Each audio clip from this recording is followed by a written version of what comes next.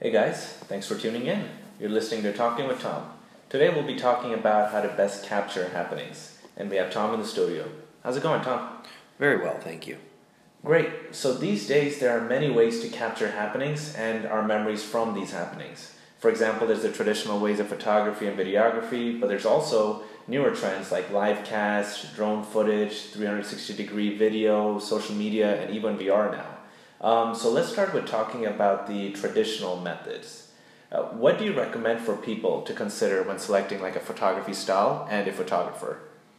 Well, I think that I have a personal preference, but ultimately it's up to that consumer what they're looking for. I'd like to take a step back and ultimately, we're all born with a memory. And over the years, I've realized that the most valuable imprint that I can be a part of helping to create is that memory. Because the memory will live beyond the printed documentation, digital documentation, all of that, and it lives within you. And it also enhances us. I find people that have had incredible experiences and incredible memories emulate incredible energy. So it's one of the most important parts about the happening space is getting people present so that we can absorb what's happening around us and take in that memory. So first and foremost, I think the biggest part of it happening is to make sure to get yourself present and be able to take on what's happening. And then you can look at having other people around that are good at documenting that. But I've found that ultimately if you start off with getting people present, what the people are documenting is going to be much more enjoyable to view or listen to afterwards. So in starting with a photographer or a videographer and styles, I like a photojournalistic, which is a more natural approach. However, there are certain circumstances where it's very important to have a portrait style. And the difference between the two is pretty simple. Portrait is where they typically will stand a group together and they'll kind of get you in a frame and they'll say smile, and we all put on that face and you get that image. And for certain happenings, those are key things and they can live on. I like the photojournalistic because it tends to capture the essence of the moment. So it's not staged, and the photographer or videographer is looking for that key time when an energy is at a peak, and a talented photographer or videographer can definitely capture that. And we've all seen those images that might not say a particular story, but they emit an enormous amount of energy. And to me, that is really the magic of what happens when people get together. Awesome.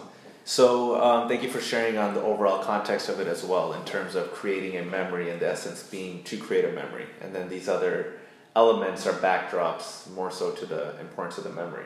Yeah, so often that part we forget about, and really the truth of it is you see it with people walking around with their phones and all of that, and it's important to document and to share. But I also think it's very important to start talking about the relevance of being able to appreciate it yourself. And take that memory into you and keep that into your memory bank first and foremost. So that's a good segue. So in terms of balancing between keeping the memory for yourself and then utilizing the best that technology has to offer today can be a bit challenging, right? So what do you suggest when we're all walking around with our cell phones and constantly want to capture the moment, but we also want to be able to enjoy the moment? You see kind of the dichotomy of the two, one being focused heavily on one side, one on the other. What do you think is a good balance? Well, I think that we're seeing a lot of that happening in the event space as well, and it's important to be able to communicate to everybody that's present.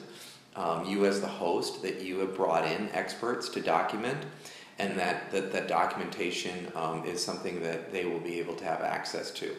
And with the future of where it's going, some of that, the technology is a live occurrence. So you yourself can be documenting, a professional photographer can be documenting, a static camera can be documenting, And all these bits and pieces are being aggregated in real time and to be shared with yourself and a greater audience. And to me, that's really the future of it. It's one thing, to be able to have it on your phone and to share it with your network, but to be able to utilize people's talent that knows how to capture that energy, takes you into the actual energy as opposed to the person that's trying to capture it, and then you get to participate in it as well. And I think it's an important thing, because if we're all sitting there holding a camera and trying to document, then we're not in that moment. Great. So then that's an interesting point, because there's a lot of devices that can be used, and there's a connection between the professionals and the guests and the host, right? The people are actually creating the happening, and then the people on the outside that are playing a part in holding the happening together and producing the happening. So when you're looking at individuals like photographers, videographers, professionals, what are your thoughts on like the interesting devices that are out there now, like 360-degree view, from which you can just do from your phone with a simple device, or like drone footage or live casting? What's a good balance between these different devices and the traditional methods of an excellent photographer, for example? Well, I think that there is a commonality within all that. The technology aside, you need to have that person that has that vision and that eye or ear for the energy, and to be able to capture it. It's similar to a band or a DJ that knows how and when the audience is looking for what to bring them together. A well-trained photographer can do the same thing, and whether that vehicle is through a drone or through a 360, it's limitless. Their capacity to be able to watch, monitor, capture, and then share is really what can make a marked difference. And I know it from myself. I have a very strong visual eye, and I can take pictures of spaces. However, when I work with a professional photographer, it's night and day. And even though I can design and create beautiful spaces, my focus is not on capturing that image. So put that talent into people that's their life's work and that's their passion, and the results will speak for themselves. Great.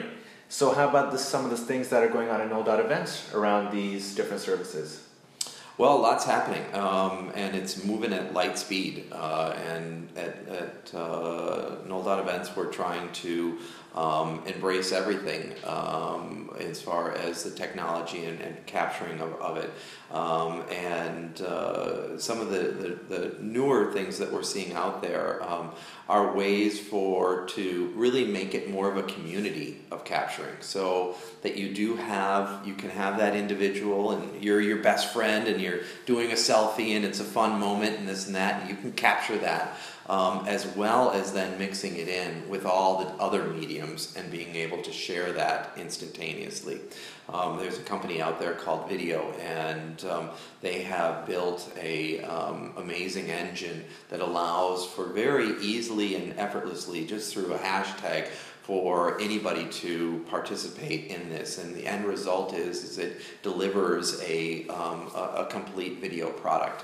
And so, we're keeping our eyes open, and we're always immersing what the new technology is, and want to always be able to look at the technology in a way to not only remember an event and look back, but also connect it with a greater audience. Wonderful. Well, thanks so much for sharing. Thank you everyone for listening. For more tips, information, and ideas related to events, please visit Tom's blog at tomknoll.events or knoll.events.